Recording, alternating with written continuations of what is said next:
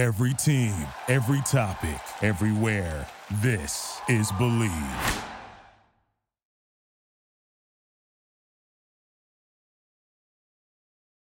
Hello, folks. I am John Najarian, and this is Compound Interests. Compound Interests, I get to interview lots of interesting folks. Few more interesting than Sven Henrich. He is the man behind NorthmanTrader.com. I met him probably 5 years ago in London. I've enjoyed him on Twitter for years. Many of you that follow him, he is at Northman Trader. And I think you'll get a pretty good idea of somebody, perhaps like many of you, who was not a trader on Wall Street, but migrated into it because of the opportunities and because of the incredible draw that the markets are to smart people. Smart people love to trade, I think, because there are so many catalysts out there. It could be politics. It could be the Fed. It could be business moving in a different direction, like, for instance, whether that's solar or electric vehicles and so forth. It attracts the markets that it attracts people, I think, because there's always something going on. It's a new day every day. And this guy, Sven, does a great job explaining both how he looks at the markets from a macro standpoint as well as technicals. So I think you'll enjoy the discussion with Sven Henrich of NorthmanTrader.com. How the heck are you, my friend? I'm still sore from our last arm wrestling session in London, John. I'm the one that's sore. There. Sven, I was talking with you before we came on about how Melissa Lee seems to have something for you, because I see you on the 5 o'clock show, and you're telling me it's not as often as I think, but whenever I see a 5 o'clock tweet, 9 times out of 10, it's somebody mentioning you and some of the observations you have made on that show is insightful as always. If you wouldn't mind, Sven, give us a little background maybe on what started you off as a trader, and then we can get into what Northman Trader is all about. Yeah, I mean, I was never a market or Wall Street person. I came from the corporate world, really, mainly in the wireless corporate development space and internationally for many, many years. We were building out wireless networks. And it was not until I actually came to Europe in about 8, 9 years ago. I was not employed at that point. My dad had died. My wife had died. It was kind of a personal, tragedy left and right. And I had 2 little girls and helped out there in Germany. And at that time, I got on Twitter, just trading myself. I used to be an investor, but now I got more into trading. And, I had no connections. There was no CNBC in Germany. There was nothing. So I was just connecting with people and starting putting out trades and starting analyzing markets. Coming from the corporate development background, I always used to analyze companies, M&A opportunities. We were looking at all that stuff. And so I always had a knack for valuing businesses, but also understanding how the world works in a real way. And that helped me with, obviously, ultimately charting and understanding markets. And then, of course, as I got into trading, understood more and more what influences markets. My favorite subject, central banks and all that good stuff that comes with it. So you see me bloviating on that here and there. Well, I wouldn't say bloviating. I would say that both of us understand that things can't go on like this forever. When I say that, Sven, I mean that nobody really wants to see the United States move interest rates up to 3%, say, and meaning that our debt, we have to repay it at a much higher rate. Obviously, anybody who's ever had to pay a debt knows if you can pay it at a lower rate, you'd prefer to do that. But the issue is, and I think this is the case you make so strongly, at what point do you destroy your credit? And then you're not borrowing at 3, you're borrowing at 6. Because if you destroy your credit, now the United States hasn't done that, at least in my opinion, I'll let you opine, but we haven't destroyed our credit. But at some point, if the debt keeps building, people aren't going to accept 1%. or 0.66 on a 10-year, 0.6 of a point on debt that goes out 10 years, Sven, that's borrowing pretty damn cheap. When the U.S. government can do that in the 10-year space, 145 or whatever on the 30-year, all of those numbers are really cheap. But the risk is that the more the debt piles up, when those interest rates move up, it makes it harder to repay. Is that your point, your main point? Well, it's multifold. I mean, the debt is one. I think we've kind of on a path globally where we are not able to ever normalize anything. We keep intervening, and one of my criticisms simply has been that intervention has become the go-to solution at the expense of actually implementing structural solutions. And I'm afraid that globally we're digging ourselves into a hole. Politicians across the globe have benefited from the nonstop intervention regime that we've seen since 2009. Whenever there's any sort of trouble in the economy or in markets, central banks intervene, make it all go away.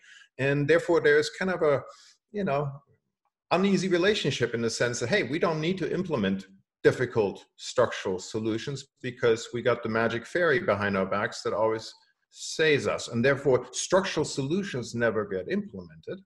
And at the same time, my criticism has been that because central banks always intervene, we all have been now trained to always buy the debt because we know no correction lasts more than 2, 3, 4 weeks at the most, even obviously in the most severe crisis we've had in our lifetimes this year. They intervened with an even more incredible amount. And so the market, the system never cleanses itself. There was this concept called creative destruction, right? If you run inefficient businesses, you're not strategic in how you run your business, you run up a lot of debt, you get blown out. There are consequences for that. And my concern is by never cleansing the system out and everybody digging themselves ever deeper into this hole of, we need to intervene, we need to save, we need to not deal with the problems, we are creating a highly zombified, inefficient economy that's hurting us, all of us, long term. And I think we've kind of seen that already in the last business cycle. While it was the longest, it was also the slowest, and it was completely debt financed. And the final point here, I would argue, by them always intervening and the system never cleansing itself out, we're running from ever higher and higher valuations. And these markets are driven by forward multiple expansion.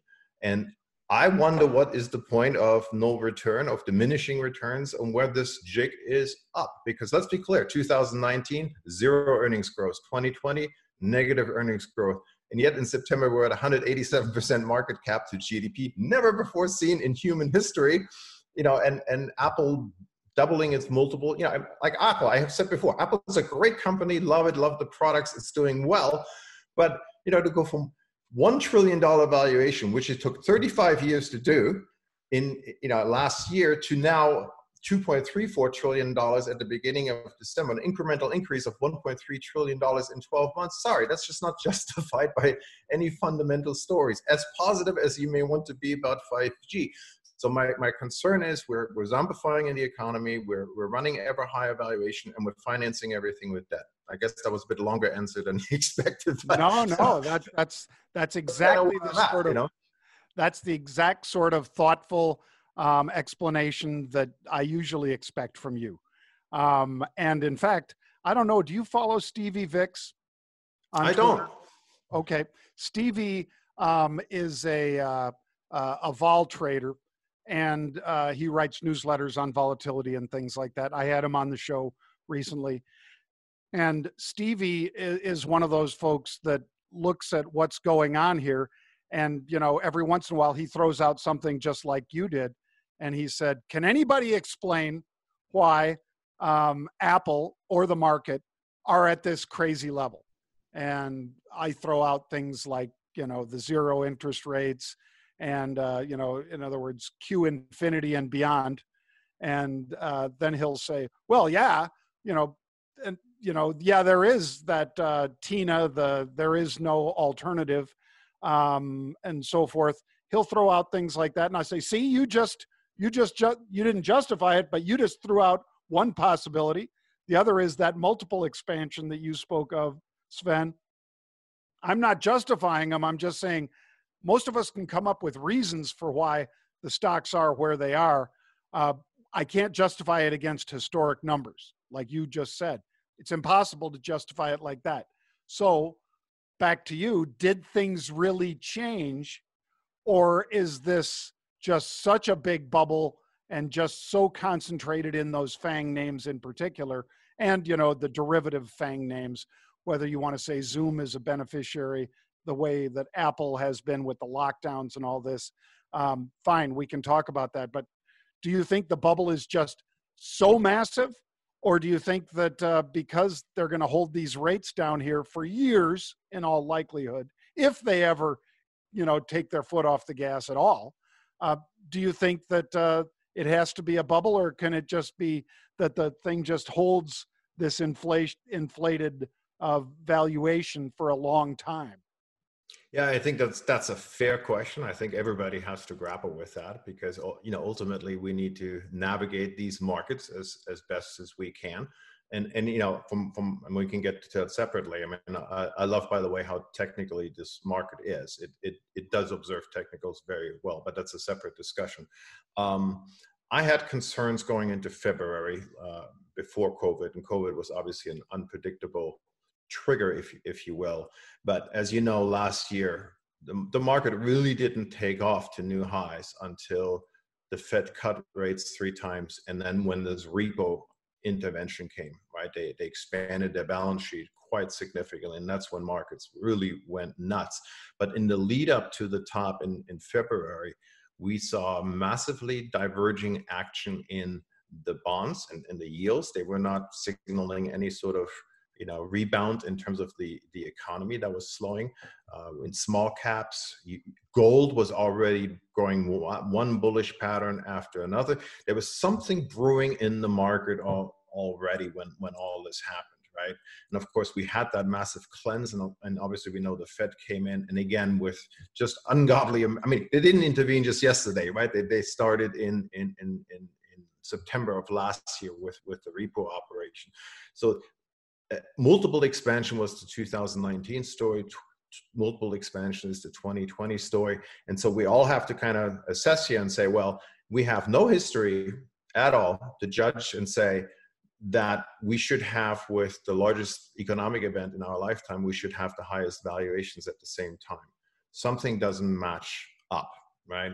I look at equal weight, which is you know, the value line geometric index. I've been talking about that. That itself has produced much lower highs here in June and also now in September. It's never confirmed as rallying. And the reason we had these new highs in S&P and NDX was really because of this chase into tech. I'm not saying tech does not deserve a premium, because it's clearly benefited from work from home and the changes that we've seen as a result of that. But this incredible chase that we've seen into these stocks with these valuations, that, along with the retail mania, that has resemblance to what you and I have seen in 2000, right? I mean, that you have better business models this time, you have a better foundation of these companies, but at the same time, again, we have a valuation story that's not matched by fundamentals. So you have to decide for yourself, do I simply believe in the Fed and their ability to maintain control over what I consider to be an asset bubble vis-a-vis what we've seen before? Or do we come to a point where they actually lose control, or the market loses confidence in them? I mean, let's face it, it's not only the liquidity that's driving the valuations, but it's the psychology that's been fomented over the last 12, 13 years that drives this chase. We have your back.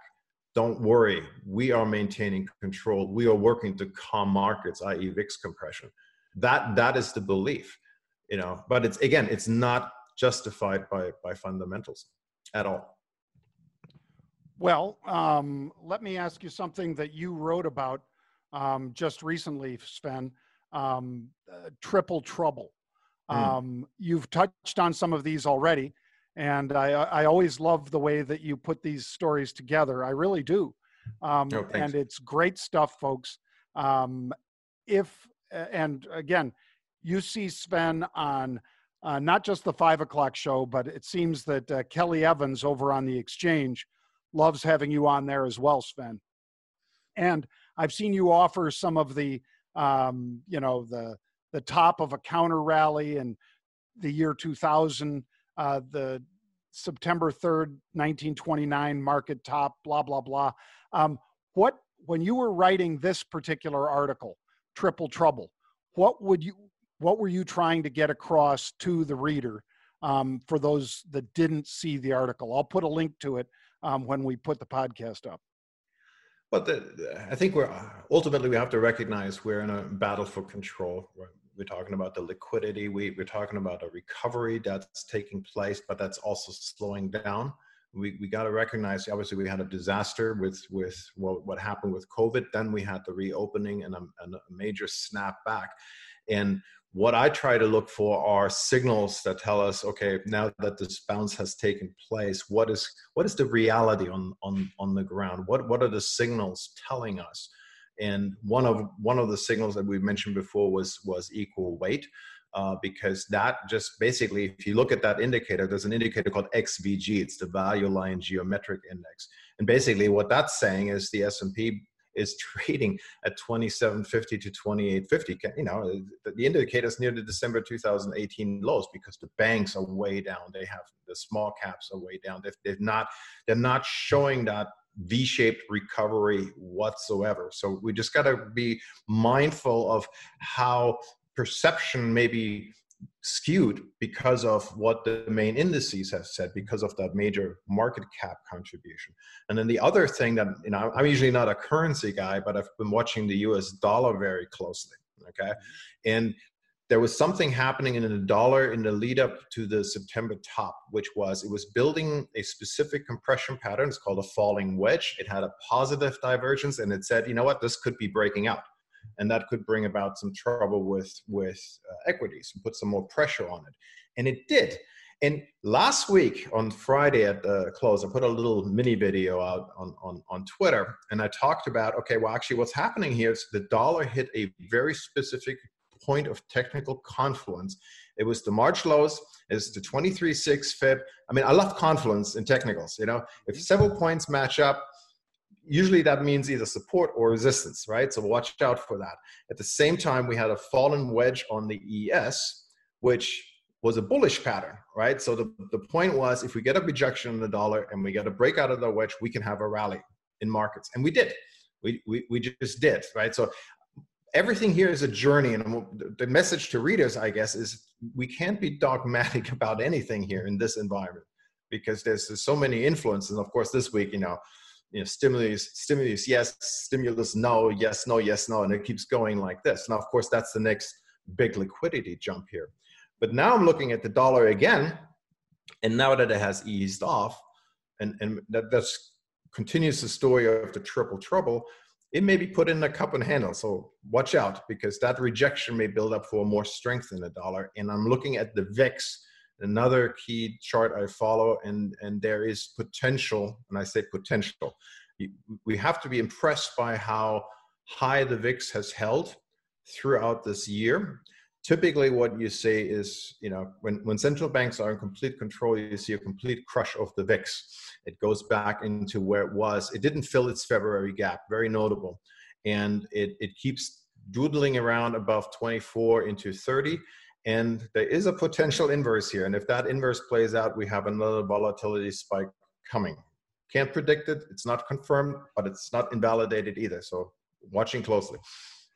Now, you hit on so many points, at least a couple of them. I'm not pushing back on any of them, but I want to expand on, for instance, the stimulus.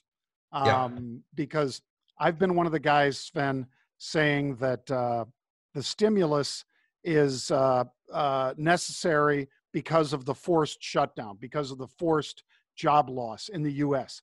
Just like in the U.K., you guys, the U.K. Has done a better job, I think, at providing that at least bridge. We don't know if it's all the way to the other side, but it's certainly a longer bridge than the U.S. bridge, which basically stopped July 31st. Yes, some states have elected to follow along the president's attempt at his own stimulus without the Congress, which was we'll give you guys $300. You put up $100, and which is still not 600, but it would be something. But you're basically taking that payroll tax and saying, we're putting it aside until 2021. You're not forgiving it. We're putting it aside. Anyway, some have elected to do that. Some haven't. So it's very much an incomplete bridge, whereas at least you guys, the bridge is still extending out in front of you a foot by a foot by a foot. And in the United States, it's not. So my point is, I went back in history, looked at the Obama presidency when he won in 2008. And, you know, of course, we seat the president. You know, he gets sworn in on approximately the 20th of January. That's what it'll be supposedly in 2021. But I think Obama was sworn in about the 20th of January as well. And then almost immediately passing the House a stimulus bill. And back then, stimulus was under $1 trillion spent. Can you imagine? You know, 750 billion or something. And then like a week or 10 days later, it passed the Senate after a little negotiation. And that's when they had both houses, House and Senate in the US. And then the president signed it immediately. Still didn't get out there till at least March. My point right now is that if they fail to help out the people, and again, this is not for Jon Najarian or for Northman Trader and Sven, for the people that really, really need it. The payroll protection was that bridge to the other side for the businesses that have lost their business through no fault of their own. And the enhanced employment benefit of $600, forget about the $1,200, but the $600 for the enhanced unemployment benefit, I think those, the PPP and that, as well as some state and local, are absolutely necessary. If we don't get that now, Sven, then you're looking at March before we get it, because it's not going to happen, you know, after the election in the lame duck. It's not going to happen until the new president's sworn in, and I've already done the timeline. So that's, believe it or not, folks, that's 6 months into the future. That I would posit to you, Sven, that 100 businesses a day will die without this stimulus in the way I've described it. Do you see any alternative to that, or do you see the exact same thing if we don't see in the very short term, today or even into this weekend? Right now we're talking on the 2nd of October, folks, but going into this long week, not long, but into this 2-day weekend, what do you think happens if we don't get that stimulus? Well, first, let's look at the economic data. We got, again, a report of jobs growth that has slowed down significantly from the summer. It was only 611,000. I have this long-standing Twitter thread of horror called layoffs. I call it check. I've been running it since May, and it outlines how companies are laying off, not by the hundreds, by the thousands and by the tens of thousands. And this thread has been building, and it got hit hard this week because there's major companies that, you know, Disney was one of them, of course, even Goldman Sachs. I mean, you know, companies across the board are laying off. And that's even companies that had access to stimulus and benefits and all that liquidity. You know, this is kind of now the journey into the unknown. As I said earlier, we had the sugar rush from all the reopening. We had the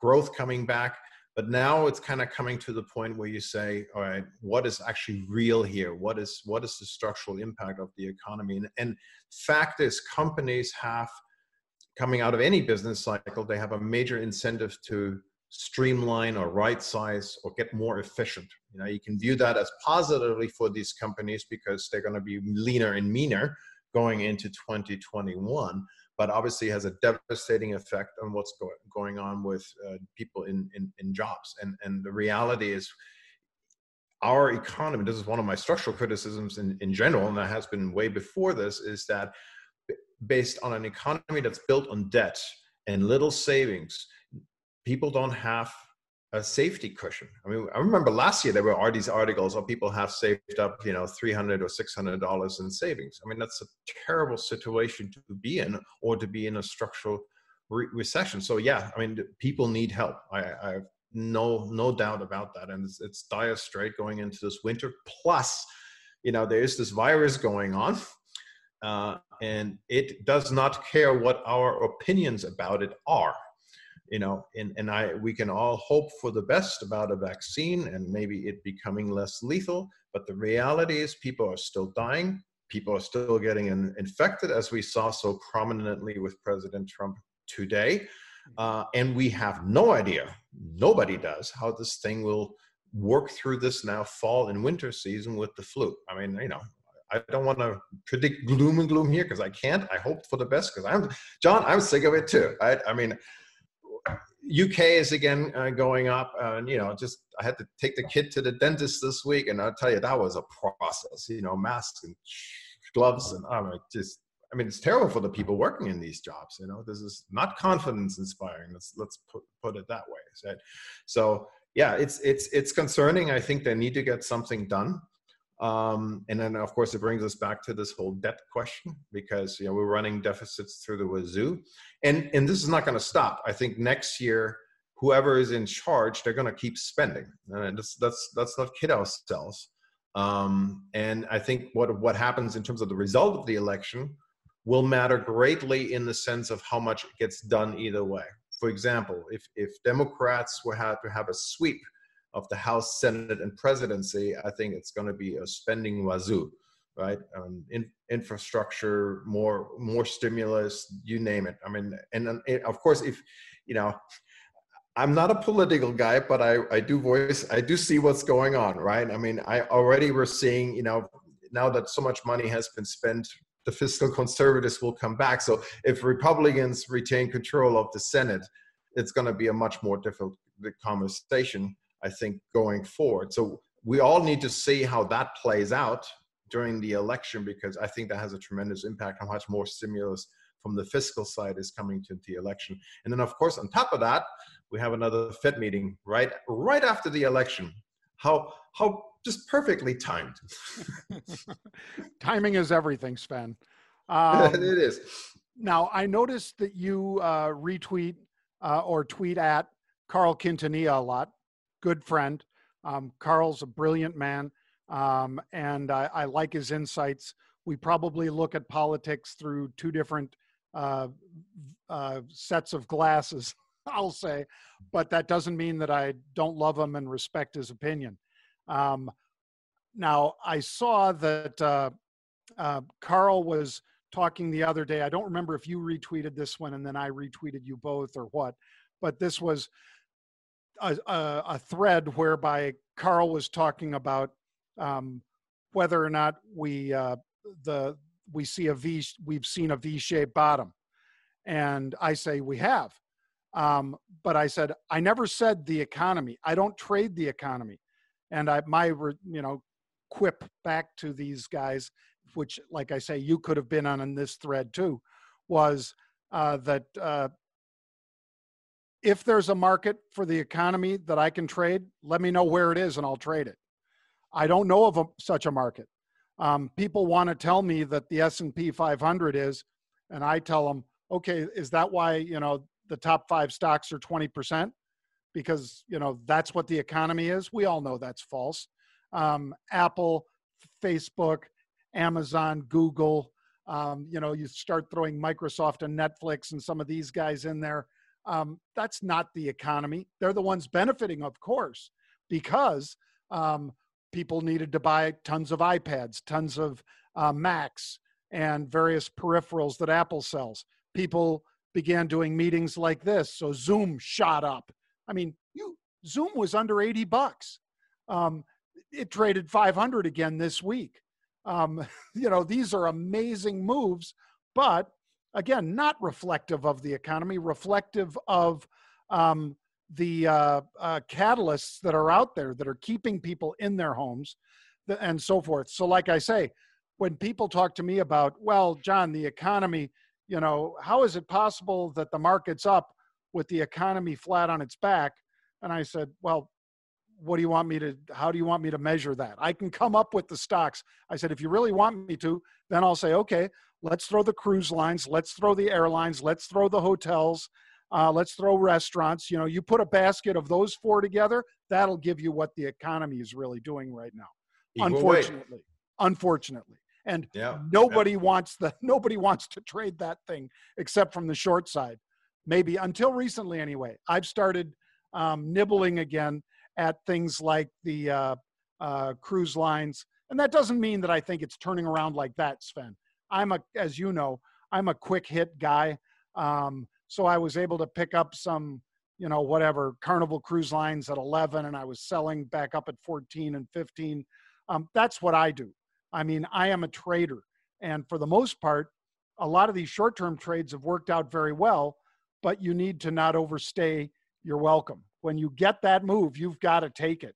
So I don't know what charts that you would look at that have to take the time frame down, from 20 days to 20 hours, but that would be where I am, Sven. I'm in that 20-hour kind of time frame most of the more time.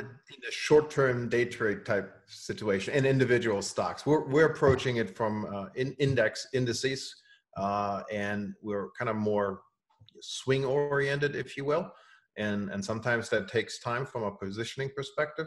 I'm also a child of volatility. September was lovely from a trading perspective. I mean, there was tons of opportunities to buy the dips and short the rips. I mean, there was really nice back and forth moves, and that was overdue because obviously some of these charts were so massively extended. July, August, I didn't have a lot of fun in that sense because I'm not a momentum chaser, right?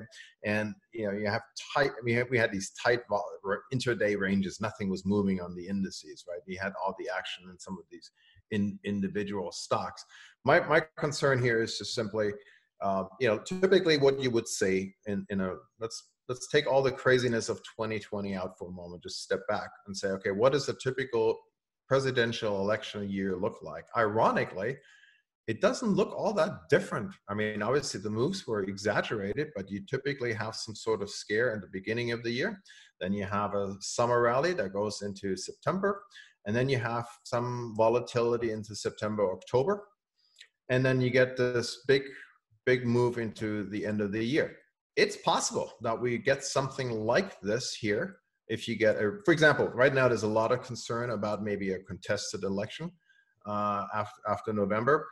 No idea how that would play out, be it in courts or with voters. But obviously, markets dislike uncertainty, so that may be a concern. But also the flip side to that is if you don't get that, you may have a relief rally, right? To the extent that a lot of concerns are built into hedges and what have you, and they become unwound. So I think, again, you can't be dogmatic. My structural concern remains. I think we have extreme high valuations that are exacerbated by liquidity and the psychology of liquidity.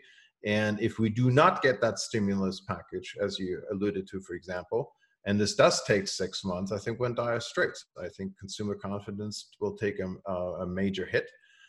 The economy is not on a key trajectory, and we don't know what's going to happen here with this virus going forward. I'm still concerned about that, and they're still shuttling those shutdowns. So we can still I wouldn't say necessarily revisit the low, but we can certainly still test a lot of downside in markets. And keep in mind, one other technical point on this way up.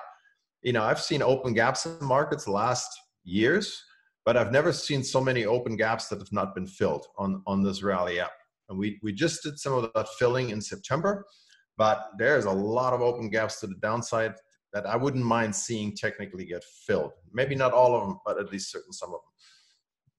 Let me comment briefly and then let you as well about the president testing positive along with the first lady and the head of the RNC for COVID-19. Now, Mnuchin and Pence tested negative. We haven't heard about Biden yet, but of course, this drove the market down close to 600 points at one point when that diagnosis, when the president tweeted that he had that positive test for COVID-19. The Dow at mid-session as we approach it, Sven, is only down 14 points. So flat on the day. The S&P that was down 64 is down 15 right now. The NASDAQ is still down 1.5%. But you know what stocks are doing the best? Obviously not the NASDAQ stocks. It's and not my Carnival Cruise Line, which I still have a little bit of, but American Airlines. Some of these, the ones that have been shut down, even like Las Vegas Sands, and some of these are the ones where money is going into those stocks, the Tom Lee, whatever he calls them, the COVID Rangers or whatever, into those stocks, the reopening stocks, rather than tech. Is that because they're betting that people are going to see that stimulus bill passed before we get? I think that's the game at the moment. I mean, Pelosi came out right at the open of the market and said she believes something will get done. So I think that's definitely keeping a bit under the market. In fact, we've seen it all week long, right? If it looks positive to stimulus, markets go up. If it looks negative, it goes down. And I think also what helped is Biden actually tested negative, so that created some more relief, I suppose. And to the extent that hopefully President Trump and family remain asymptomatic, that maybe in that sense a quote unquote non-event, right? I mean, you don't want anyone to get hurt by any of this. And he's in the risk group, unfortunately, right? I mean, that's also a factor. Right. Well, if you had to put on a trade into the election itself, would it be in volatility? Would it be in gold? Would it be in Bitcoin? So in other words, VIX, volatility, gold, precious metals, safe haven, or Bitcoin, which at times has been a little bit, we know that they've moved lockstep, gold, Bitcoin, and the markets at times this year, but would you put on a trade and express an opinion in any of those into the election? Well, just general comment on Bitcoin, as he just said. I mean, I've been watching Bitcoin for the last couple of years. I've once in a while put out some technical opinions. There was some positivity in the charts, but it's really just died down in terms of volatility. A lot of people say that it's a big hedge against, the monetary madness of the world. But this year, it's just been kind of doing the same thing as the market. Maybe everything is one and the same trade at this point. I am watching. I would never like to trade the VIX long from a high level. Okay, and it is a high level at this point still. But I am watching this level, this chart pattern that we've been watching. It had every excuse to fill the February gap. It has, even in the last few weeks, it had every excuse to kind of calm down, like this week when we had this big rally. But it keeps building a right shoulder. I cannot make a prediction, say it's definitely going to spike higher, because the pattern is unconfirmed. But as long as that pattern is out there, I see a risk for a major spike for whatever reason. I'm just seeing the pattern, and it could go to 55.70. I'm not predicting it, but my wife's on that chart, and she's been making some insane calls on the VIX, so I always defer to her. And with regards to positioning, knowing that the stimulus may be around, you got to have a long on. That's kind of my view, right? You got to have a long hedge on that, because if we get a stimulus today or over the weekend, you can see a major rip into markets. Is that then a sell? That's the question I have in my mind. We have some swing shorts up from higher up from September, so we're kind of hand-holding those as well still, because part of me, so I'm looking at the structure, and I'll just, not to make this too long, but there was something really interesting, John, in September, or in late August into early September. The NYMO, I don't know if you're watching the NYMO, but it was running negative readings from high to high to high to high. It was signaling basically what it did in September of 2018. S&P kept making new highs. NYMO kept making negative readings. Very odd, because typically when you have a convincing rally, the NYMO gets overbought. It's positive. It shows strength in a particular rally. Did not happen, and it did not happen this time around. And it's been basically negative now since middle of August. Very strange. Even on the rallies that we've had since then, the bounces just kind of goes back to neutral at best. And what happened was in the fourth quarter of 2018, there was one spike. It also came out of remember the falling wedge I mentioned at the outset? We also had a falling wedge. It had a rally that got to the 61.8 fib precisely, and it failed. And it came on a positive NYMO reading, and then we moved on to new lows in December 2018. Analog, I don't know, always be cautious, but I'm noticing similarities. That NYMO is odd. I haven't seen that big push to positive, and it tells me we may still see new lows. If we do, there is massive support confluence in the 3,000 to 3,100 area. There's all kinds of technical levels there that I'm watching closely. So if we get there, maybe in buying opportunity, we'll see. All right. And if I could, just one more question, Sven. Soccer or football? American football or British football? Well, we call it football over here. Yeah, I know. And John Farrell. I do watch the World Cups, and I did watch the Champions League this summer. That was kind of interesting. Anything that you'd like to leave us about NorthmanTrader.com as far as this is your chance to pitch me, Sven. What when people subscribe to you, do they get daily commentary? Do you guys give them signals and things like that? If you wouldn't mind, well, not if you wouldn't mind, I'm giving you the stage so that you can absolutely tell us what services you guys offer at NorthmanTrader.com. And for everyone listening, that was not planned. John just sprung that up on me, but happy to talk about it. I do a number of things in our service. We have a daily market brief where I'm basically outlining what I see, what our strategy is directionally, what levels we're looking at. It's kind of your broad strategy document. Then we have a live alert feed. That's where our technical signals trigger, either long or short. For some reason, I don't know why, I have this reputation for being a perma-bear. Yeah, why is that? I don't know. I'm guessing you made more money on the upside than downside. It does surprise sometimes. Yeah, I mean, we want to be ready when there are the big flushes, no doubt about it. But we're also aggressive the other side when it comes. I think the issue is for me is that I am highly critical of the macro structure. And that obviously bleeds into my Twitter feed, and I'm earnest about it. I'm passionate about it, and I point these things out. And then, of course, there's an old adage, as you well know: tops are processes and bottoms are events. So if you're bullish, it happens very quickly, and you're wrong just for a little while. If you're trying to sell something and the top is a process, and that can take weeks, right? And if you point it out, you're going to look wrong for a much longer time. And then you get that perception, I guess, that you're a perma-bear. Now, we try to be extremely practical about markets and about the direction of markets. But yeah, we have a clear opinion, obviously, what we see, and then we point that out.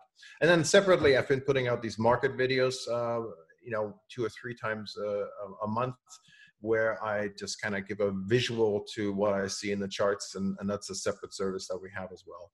That's out there for people to subscribe to if they like to. Beautiful. Sven, stay safe. Stay active on Twitter because I enjoy your feed like crazy. And I look forward to getting over there. I might be going over to Scotland in the next month or so to go up to Guthrie Castle. I'm talking with Dan Pena, this crazy guy, about coming up and doing an event with him at his castle. So if that happens, I'll make sure that London is part of the trip. Absolutely, but make sure that they may put you in quarantine for 14 days from what I hear. So watch out. Even if I'm traveling on an EU passport? I think it's from your source of travel, not your passport. Yeah, I worry about that. Sven, thank you so much. Sven Henrich, folks of NorthmanTrader.com. Been a pleasure. We'll have you back. Thank you, Sven. Lovely talking to you, John. Thanks for having me on. Thank you for listening to Believe.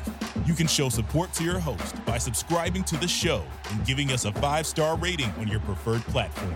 Check us out at Believe.com and search for BLEAV on YouTube.